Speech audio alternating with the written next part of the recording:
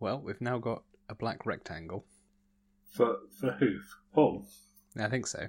Either that or you're off-centre in frame and you've got the obelisk from 2001 A Space Odyssey beside you. Ah, there he is. There he is.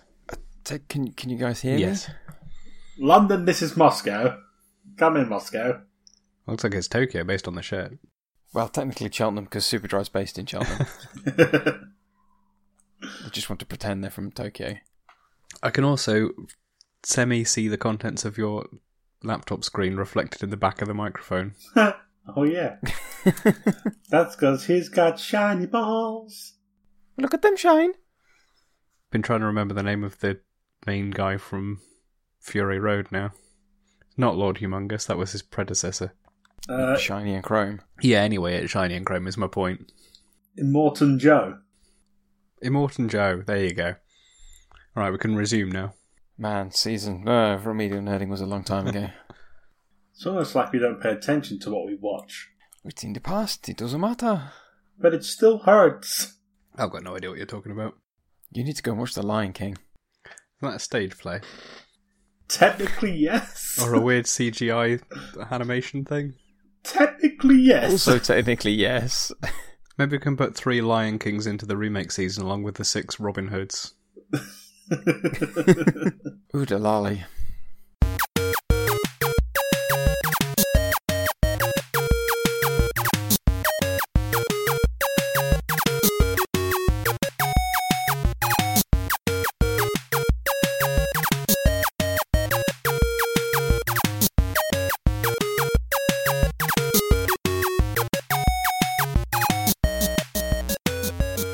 Hello and welcome to this week's episode of Remedial Nerding, the podcast where 3 nerds force each other to watch something that they really should have already seen. Your friendly neighbourhood nerds this week are Nathan, Dan, and me, Paul. Remember, there's no such thing as a bad nerd. Right, let's see if I can get the right episode number this week. Hello and welcome to Remedial Nerding Season 6, Episode 12. 13. It is 12, not 11. Anyway, whatever number it is Ant-Man. Ant-Man with a fantastic cold open and some of the best de-aging I've seen in a movie. Someone's just used heavy use of the Snapchat blur filter. One of the main actors in this is Michael Douglas, and he's also plays Michael Douglas in 1989. But they didn't do the simple thing of just filming that one in 1989 and just put it in the can for, I was going to say 10 years, but that's probably not accurate. No, this was what, 2015? 15, yeah, so... I mean, it's got to be because there was so much cinematography of young Michael Douglas, right? That it was easy to get that composite to just plaster over his face digitally. I didn't actually think about how they did it, but it's an extremely effective thing, because the cold open is set in 1989, and it looks so 1989. I mean, if they can get someone who looks a bit like Peter Cushing and make him actually look and sound like Peter Cushing for Rogue One, and he's, dead, then I think digitally painting over someone's face to get rid of a few wrinkles, it's not really anything that Vogue's not doing with models anyway. Yeah, but Rogue One was a little bit, Uncanny Valley. It was still that very plasticky effect.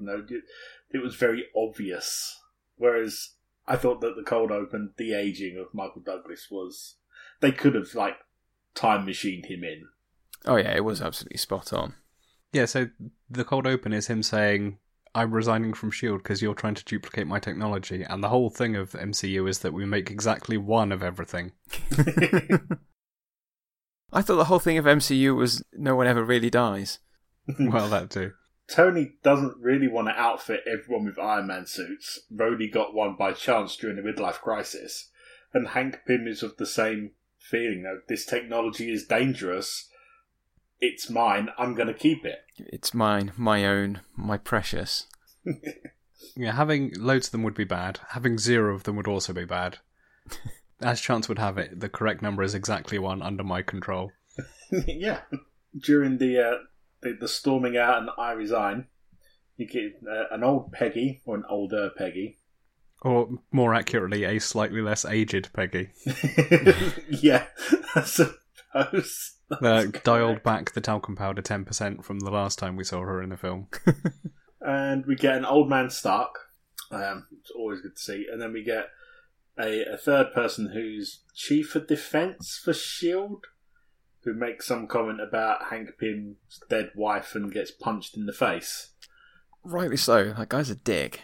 Yeah, he is a dick.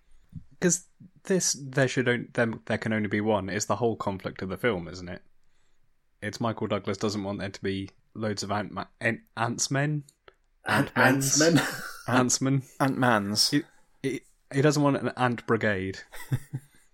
I think it is very much the same way as Iron Man 1 was, shit, bad people got my toys, I'm going to take them back and hold on to them. It is very much in the original Iron Man frame of mind. We're meant to use this for good, bad people have got them, ergo it's bad. And considering the Ant-Man is operating during the Cold War era, they didn't want subatomic commies. Yeah, it reminds me of Watchmen in a way, because it's one of the first times that we've got a superhero title that gets inherited. Because Michael Douglas, he's got a name in the film, but I'm just going to keep calling him Michael Douglas, is Ant-Man in the Cold War, and then that title is taken over by some variety of Chris in the present day. Chris. Yeah, who is he? Who's the main guy? Scott is the character name. Scott Lang. Paul Rudd. Oh, he's not even called Chris. That doesn't make much sense. Oh, damn it. I can't even check my notes to see what you said about this on the laptop. I've yet again, in the saga of my technical issues, I've had to reinstall on the laptop and it's now not compatible with notes. I mean, all I know about it is that it involved guy goes small, Ant-Man can shrink. I didn't know, although possibly could have guessed, that he also has the power to command ants, because why not? Yeah. Honey, I Shrunk the Kids, but an action film. Yeah, that's pretty spot on. Yeah. So in the setup after the cold open, we find that Dr. Pym has lost control of his company. His protege has discovered his secret formula, or is working to replicate the secret formula that he'd denied ever existed, and he's very close to creating what are essentially miniature Iron Man suits with people inside, because they can fly and have robotic laser arms. And they are going to be purchased by 1989 bad guy who got punched in the face, who I want to say works for Hydra. Yeah, that's certainly who he's selling them to at the end, if not before. Yeah, so that character, I can't remember if is he called Darren? Darren Cross. Darren Cross. In my internal notes, I had him down as Anakin. The jaded apprentice. Yeah, he was resentful of Ant-Man Senior. Ant-Man Kenobi. On account of having strung along for his entire professional career.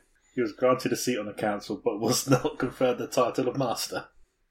Yeah, and he kills a load of sand people / cute lambs. Oh, those poor lambs.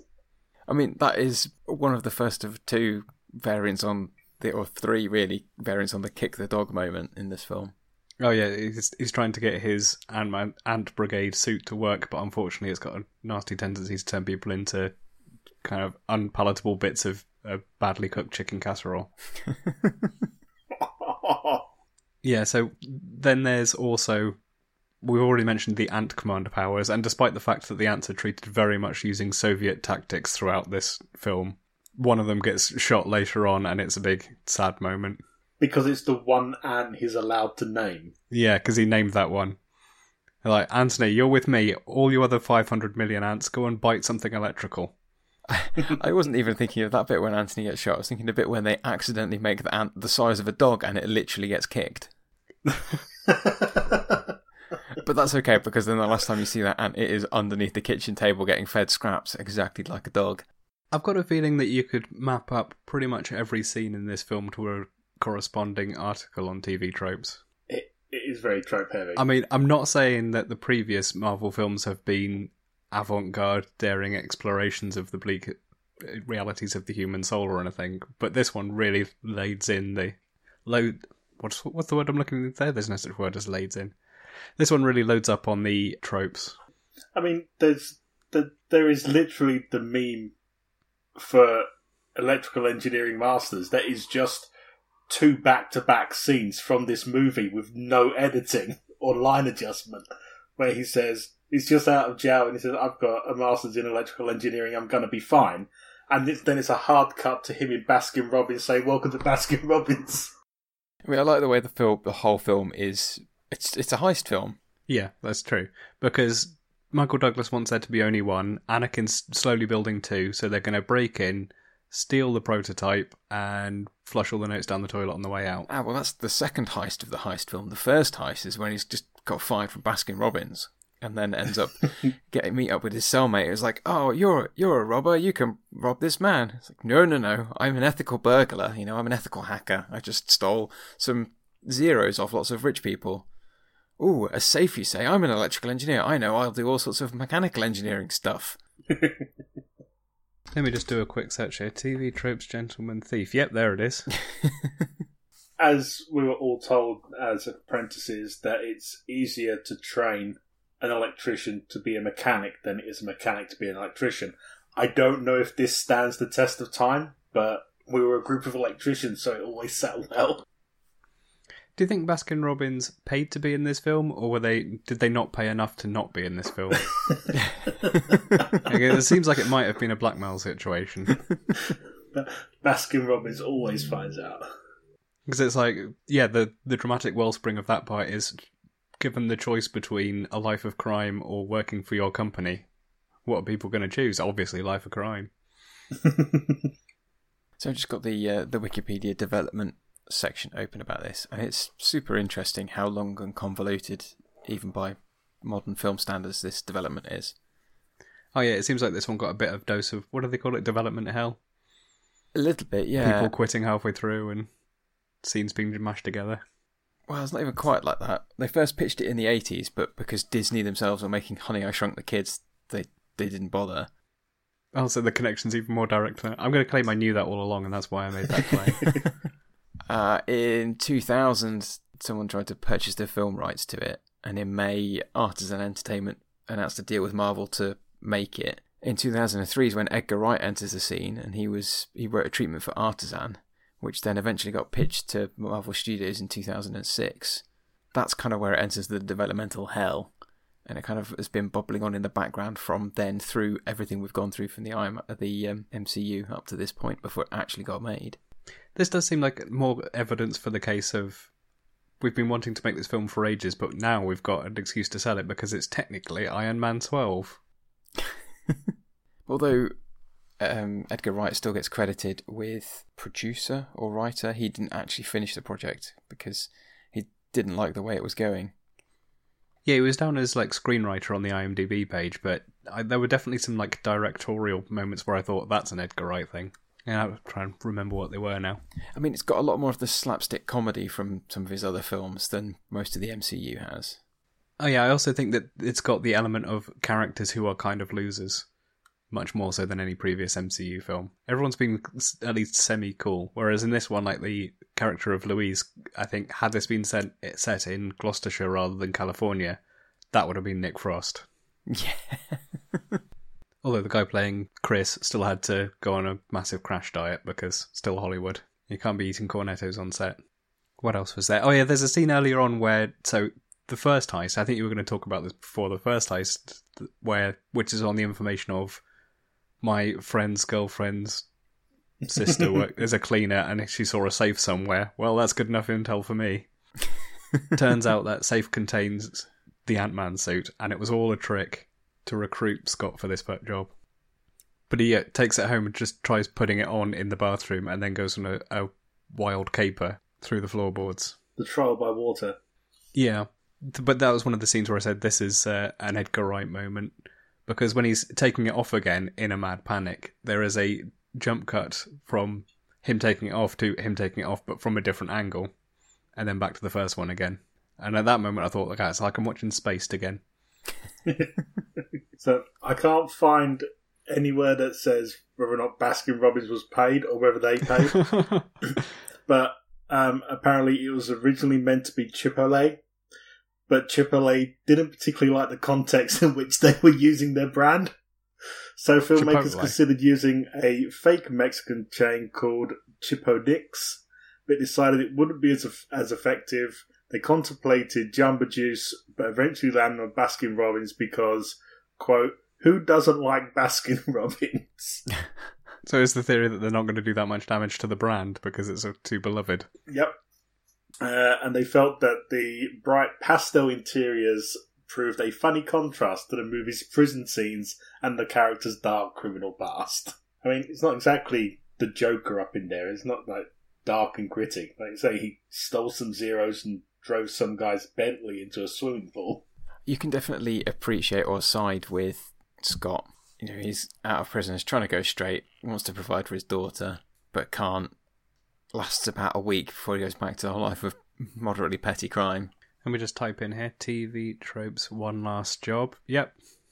I mean, he literally decides to do it after doing that, literally on the back of an envelope or a napkin, how many days it would take him to save up if he had a shitty job to get an apartment and see his daughter, and it comes out like 377 days, and it's like, nope, that's too long. I need the monies. Yeah, because he's, separated, I presume, while he's been in prison, or maybe earlier as a consequence of his life of crime. I'm not really sure. They don't go into that a great deal. But the new man on the scene, what's he called, Paxton? Yeah. He's also a policeman.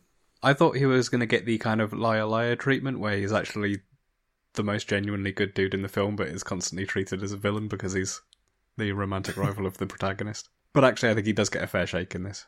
Yeah, well, he starts off trying to do the right thing in general, but we obviously know it's the wrong thing because we're all rooting for Scott, but then actually does end up helping him at the end. Note from my research here, in all the throughout, there are various cinematic set pieces of, you know, battles on a tiny scale. We already mentioned the trial by water, which is where he accidentally turns on the Ant-Man suit while in the bath, and someone comes and turns on the tap. And that also then leads to him at one point like clinging onto the grooves on an LP as it's being spun. Yeah, that was a little bit odd actually, where he's just upstairs in the bedroom and it's all kind of quiet, ends up falling through the floor into a rave. Yeah. In, like the middle of the afternoon, just downstairs with one floor. It's like, how could they not hear it? I mean, the rave had been established in a previous shot.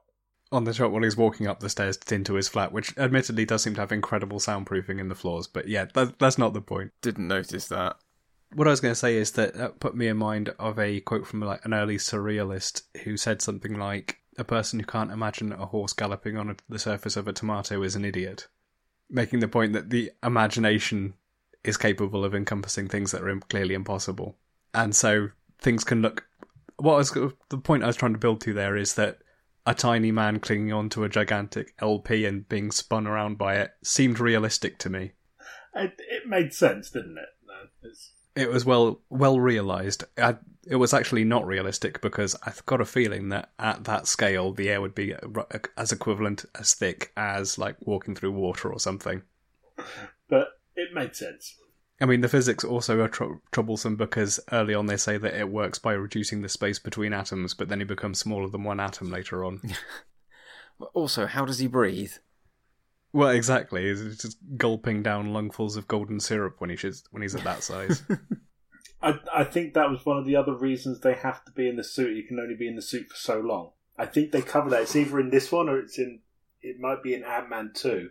That might be coming up in a future one. I don't think that was mentioned, but anyway, the person who said that thing about the horse and tomatoes, that was Andre Breton, which I worked out by Googling. But the first suggested search for when you type in Andre Breton is, how did Andre Breton die? Do you want to take any guesses? Syphilis. A French surrealist born in 1896 dying of syphilis? How ridiculous. No, that's not the case. According to Google, first result, click down the result, it's respiratory insufficiency. Which seems like that's how everyone dies, isn't it? Not necessarily. Like, if you get shot in the head, the problem is not the fact that you can't breathe in. Yeah, I suppose it's just incidental, isn't it? There's just too much air in the brain at that point. That's the problem. If you want a generic cause of death, multiple organ failure is probably the most generic one you're going to get, because it doesn't really state how your organs fail, or even if they're still in or attached to your body. I just like natural causes. What, on the basis that everything is part of nature, therefore everything must be natural causes? Yeah. It's all part of quantum causality. And there's probably been a couple of coroners who have written down supernatural causes over the course of history. We've drifted way off. That's fine. That's totally on brand. Given that we're not going for a chronological approach to this one, my absolute favourite bit of the film is the fight on the Thomas the Tank Engine. Yes. Oh yeah, the climactic final battle takes place in the estranged daughter. Well, daughter's not estranged. The daughter's toy train set with, as you say, a Thomas the Tank Engine, which then, due to some size ray shenanigans, gets made gigantic and bursts through a wall. The bit I love about that is the juxtaposition in that you've got Ant-Man and the Yellow Jacket fighting on top of the train and everything. It's like when they're on the train back in Captain America and it's all really loud and there's lots of wind going, and then it switches back to the normal perspective and it is literally just a little train track going clickety clickety clickety clickety. Yeah, you come back to the wide shot and you see a toy train fall off a track. With little explosions going off around it. Yeah, that when the gigantified Thomas the Tank Engine going through the wall put me in mind of Skyrim, which is probably an indication of how diseased an understanding I have of Skyrim. But it seems like you know what I'm talking about. What, the mod that turns like all the dragons into Thomas the Tank Engine? Yeah, I think it's called Very Useful Dragons or something similar. I want to know if that was the intent. I mean, I've got a feeling that this predates Skyrim, but I might be wrong about that. So I've got as far as Skyrim THO. First suggestion is Skyrim Thomas the Tank Engine. Skyrim was the 11th of November 2011. Oh, so it'd have been out for 4 years. Wow. Really useful dragons at Skyrim Nexus. You're also probably thinking, man, dragons suck. I wish someone would replace them with Thomas the Tank Engine. Earliest article for Skyrim mod turns dragons into Thomas the Tank Engine, December 2013. So it took a couple years to go from dragons to Thomas the Tank Engine. Yeah, the Chekhov's gun of this, it's absolutely littered with Chekhov's guns, but one of them is that Michael Douglas's partner in this, the original Cold War era, the Wasp, not to be confused with the sequel Wasp as that's foreshadowed heavily in the end credits scene, was lost to the quantum realm by attempting to shrink beyond beyond 11 on the dial. I thought you were going to talk about Chekhov's tank, where they show you quite prominently 3 or 4 times throughout the film that he's got a tank on his keyring, which turns out to be a literal tank that he's had shrunk down and uses it to escape from the exploding building. Lovely line delivery by Jealous Husband Paxton, or whatever his name was, the police guy, because he is on the scene describing what's going on and says something like, there's multiple gunfire and alarms are going off. Beat, also there's a tank. Just a great delivery of, alright, I'm officially out of my depth now. Yeah. I went on a Google hunt for the connection between Thomas Tank and Ant-Man, and whilst there's no mention of Skyrim in here other than that Thomas the Tank had made it into Skyrim the year before, there is the story of how they got the rights to use Thomas Tank Engine. I was about to ask, is Thomas the Tank Engine public domain? But I guess not. No. And whilst they were working on that entire scene, they didn't have the rights to use Thomas, so they essentially had to take that scene to the people that owned Thomas and go, this is what we want to do. They agreed, because they found it funny, but they had some stipulations. Nobody could be tied to the tracks and run over by Thomas. And Thomas couldn't do anything that could be perceived by children as evil Thomas. Thomas had to stay neutral in the battle. I mean, they're all quite fair stipulations. Yeah. Something that I did not realise is that Postman Pat struggled and eventually failed to get the licensing rights for Royal Mail. The first 30 years of its existence, it was just a big ongoing violation that they just kind of looked the other way at because it was the BBC. I suppose you can't look the other way at something, can you? Looked away from. Just politely ignored. I see, now I want to watch Postman Pat's Banging Day Out. Have either of you seen that? I've heard of it, but not seen it. I feel like it's one of those things where I understand everything that's in it already. Oh yeah, if you've heard about it, you don't really need to watch it, apart from the fact that it's awesome and you really need to watch it. It's like a lot of Onion articles. You kind of see the headline, understand the premise, and then you don't really need to read it. Yeah. I mean, pretty much like the Thomas the Tank article I've just read, which starts with the title, Ant-Man granted Thomas Tank Engine cameo as long as the train didn't do anything evil or homicidal. I didn't need to read further than that. At saved you a click.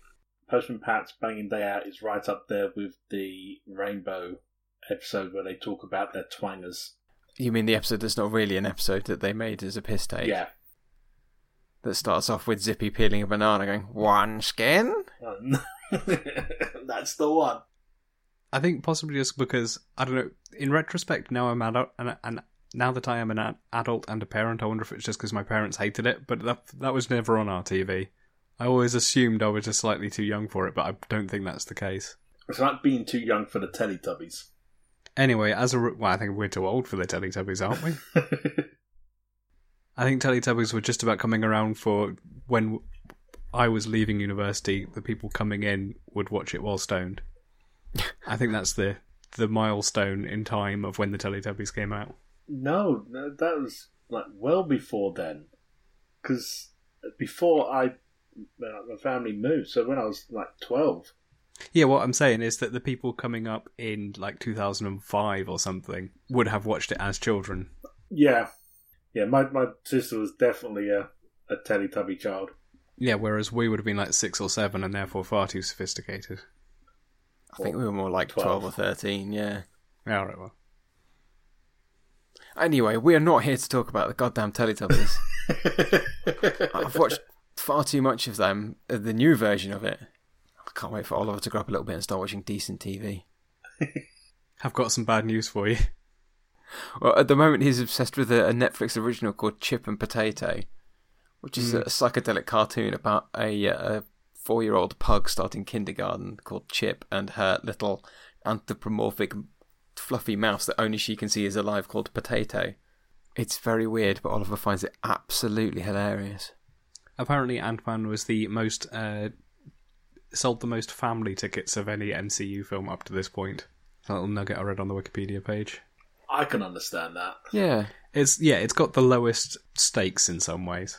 Although they do turn like a grown adult man into goop as well. Yeah, but it's significantly less gory than just like shooting him with a gun. Oh yeah, it's not very gory. Just zot, and then he's gone. Well, it gets wiped up with a tissue. Yeah. Yeah.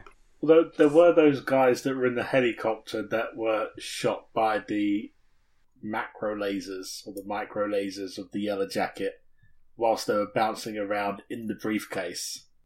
Well, I mean, that was after you actually shot the pilots. Hang on. That's another Edgar Wright moment when there's a fight scene happening inside the briefcase and he accidentally activates Siri and puts on... I can't remember exactly. I think it was Queen. No, I don't think it was Queen. It wasn't Don't Stop Me Now. No, but that would have been brilliant.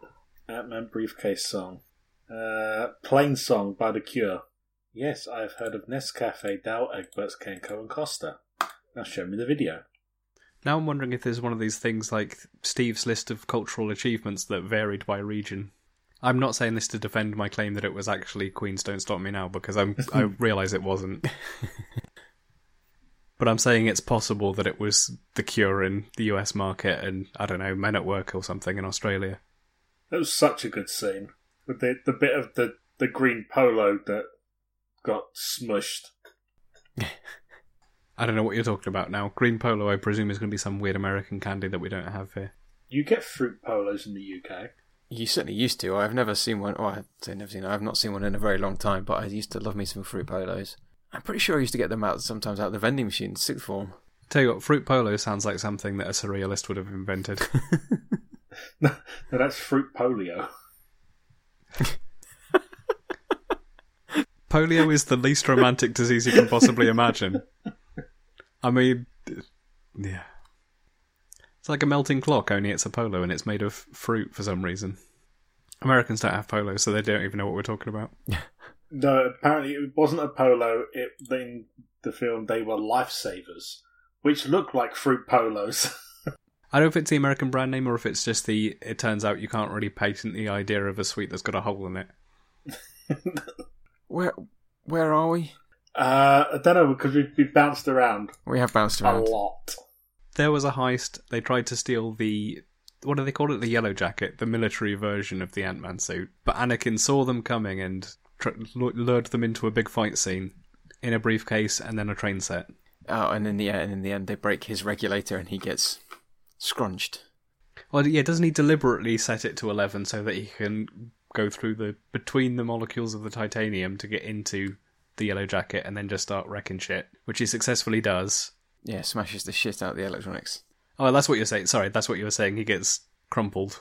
Yeah, and then Cross in the Yellow Jacket gets crumpled.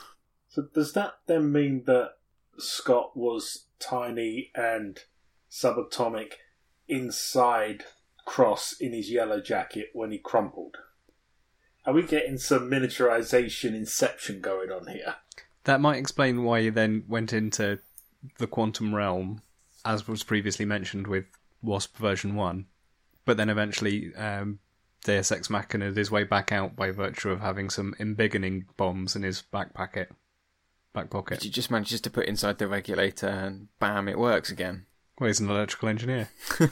Who knew? And if that doesn't mean soldering two random bits of technology together and hoping for the best, then what does it mean? I did like that you see Cross doing all his experiments with his sheep and trying to shrink them outside of a suit and just gooifying them.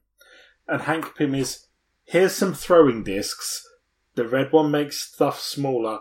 The blue one makes it bigger. At no point does he say, do not hit living people with the red one. I mean, that's a pretty important safety briefing. That's a good point. I was distracted trying to work some way to make this work into a Jefferson Airplane reference, but couldn't get there. Yeah, there seems to be, for all the danger that Anakin seems to have with his technology, they are extremely cavalier about it in the Pym household. Only so far as Scott is expendable, because Hank won't put his daughter Hope into the suit in case she goes off on one, like his wife. Oh yeah, we haven't even mentioned Hope. The whole parallel thing is that Wasp version 2, as she's going to be in the sequel, I presume, is Hank Pym's daughter, who he refuses to allow to become Ant-Man asterisk Ant-Woman, on account of the fact that if he does get gooified, he'd much rather it was some random ex-con rather than his only daughter. I think we've done her a massive disservice by not talking about her at all to this point, because she's actually quite central to a lot of the story points. Yeah, and also quite different from a lot of characters. Like, this is extremely distinct from Pepper Potts, for example, which is not a given for women in film. No, given they're both kind of the high-profile corporate female type, she seems a lot more physical and physically competent, even without getting fire potioned up like Pepper did. Yeah, that is what they draw attention to it in explicit terms, which is that she is the much more obvious choice to be the protagonist of this film. Except that they don't know yet that it's a family-friendly romp that will not result in anyone being boiled into quantum foam forever. Daddy says no. I do like how, unlike a lot of characters, that often it is just assumed that, oh yeah, they know martial arts, or they're really good at this. They take the time to set out her backstory. And they're like, yeah, her mum died and the dad didn't cope, so he sent her off to boarding school. So she had a top-notch education, and she took up martial arts as a way of dealing with her daddy issues because her dad's a dick, and abandoned her to deal with her feelings on her own. So, she's really good at kicking the shit out of stuff as well. I also enjoyed the long training montage where they tried to get Scott, who's already been using parkour for the purposes of burglary, using his powers for awesome, if you will. And doing his prison fight training. Yeah. They have a scene of him having to run down a corridor, jump, shrink, go through a keyhole, re-embiggen on the other side. Which, of course, gives us the comedy of just Hank and Hope standing outside a door and hearing it thump, and then cut to them in different outfits, another thump, cut to them in different outfits again, another thump. Liked that bit. Yeah, they didn't overplay that at all. I like the bit just after that where he's trying to get to know the ants and keeps getting panicked by them, and then begins himself whilst in the lawn and is just there, half chest sticking out, going, okay, yeah, I know what I did wrong. This one, he gets swarmed by all the little ants and then pops up that first time. It's like, that was a lot scarier a second ago. I did like the chase montage after Scott escapes from the giant magnifying glass viewing lens for the Yellow Jacket, and then ends up bouncing through the lab next door. And making his way over the model of the lab. Oh yeah, there's an architect's model in there for some reason. As real-size bullets are flying past. Part of the presentation that was there in the previous day where he let it be known to Hank that they were renaming the company after him and selling off the Yellow Jackets. Because, dig that knife in. Yeah, the set pieces are tremendous in this film, I thought. What's the actual connections to the MCU? Because there's the MCU as a whole. The only other Avenger in there is, what's he called, Falcon? The Falcon, yeah. Because part of their mission, they need to go and steal a signal disruptor or something, a signal jammer. There's a MacGuffin which is in a locked woodshed in upstate New York, except wouldn't you know it, that's the one they converted into an Avengers base and didn't fully finish clearing out at the end of the last film. So he has a brief comedy fist fight with the Falcon, who then pulls a gun on him and starts shooting, but never mind. I mean, he's lucky he didn't meet Steve or Captain or Vision or Thor or just literally anyone apart from Sam. They never answered the where is everyone else question. There's a point early on where he says something like, this seems like a problem you should call the Avengers for, and Hank Pym's response is, nah, fuck that. This is a standalone film, also I hate the Starks. Which I thought was a very good position to put him in for later. It makes it known exactly where things stand. Something always pay their debts. Anyway, let's move on. And there's also the other meta moment is at the very end where someone kind of turns to camera and says, did you know that Spider-Man is in the MCU now? That's right, we got the license from Sony. It's not those exact words. They say something like, oh, there's this guy who can crawl up walls, but that's the message I took away from it. I think we have missed also some of the best ancillary characters in any MCU movie. The trio of crooks that are helping Scott. Yeah, the schlubby losers who Edgar Wright, I presume, wrote into the script. They have some classic comedy moments. My favourite being the sat outside during the heist and then accidentally leaning on the van horn that just so happens to be the exact same tune that was played outside the cop's house when Scott left. Yeah, it was a pretty big giveaway. And then getting away and going and stealing the cop car. Get him out of the way enough. Oh yeah, that's the other, related to them, is another Edgar Wright moment, I thought, which is it's when someone is telling a story and we see scenes from it, but hear the anecdote, but the lip syncing in the scenes is synchronized to the paraphrase that the person's giving. I do love those bits. They were very good scenes. Yeah. I think it's just the way it was put together, like you say, the full backwards story of, I was talking to my cousin who was talking to his friend who's on the softball team, and his girlfriend's a cleaner for the rich old man, and then they bring it back around right at the end with Stan Lee as the bartender and the hot reporter woman, and asking him if he knows a guy because they want to get in touch with Ant-Man. Is that in an end credit sequence? Because I think, or mid-credit sequence maybe, because I thought the credits started and I thought to myself, I haven't seen Stan Lee in this film. That's weird. Had he died at this point? But no, there he is. He's the bartender. Towards the end, but I don't think it is an end credit scene. I think it's like the closing scene. It's after. It's in the denouement, if not before then. Yeah, I think it's pretty much the last thing. In fact, yeah, it is the very last thing, and it's just described on Wikipedia as later Lang meets up with Louis, who tells him that Wilson is looking for him, which does not do that scene any kind of justice at all. So the two bits in the credits is the mid-credit scene, which is where Pym shows Hope the new Wasp suit that's not finished. Oh yeah, we've got Ant-Man suit 2. This one's got wings and also boobs. Yep. So it would be weird to give it to Scott. And then we get to the end credit scene, which goes back to Sam and Steve. And it turns out they've got Bucky with his arm literally in a vice. Oh yeah, in a radical change of tone from the comedy shenanigans of Ant-Man, is now Steve in a dirty t-shirt in a dirty garage with, I forget what his name is, Bucky or possibly Gunhaver in a steam press or something. Or Tezzeret. So if you haven't got anything more to say about Ant-Man, this is quite a good segue to talk about next week's film. Oh, is it literally? Well, I suppose it would have to be, wouldn't it? Because these films were coming out kind of annually at this point. About 3 a year at this point. Oh, right. Also, in that case, maybe they could have skipped a few, but I'm guessing, is it Civil War next, then? It is Civil War next. I expected more build-up before this, because, like, Accords are mentioned, and I know they're a Civil War thing, but they were never mentioned when they were in Sokovia. No, I don't know how much of a spoiler this will be to say that the Accords are a plot element in Civil War, which would imply that that end credit scene actually takes place after Civil War. Oh, well, we'll find out where it fits in. Well, I will find out. You guys already know. I will find out where it fits into the timeline. No, but have then since forgotten because I haven't watched Civil War for quite a while.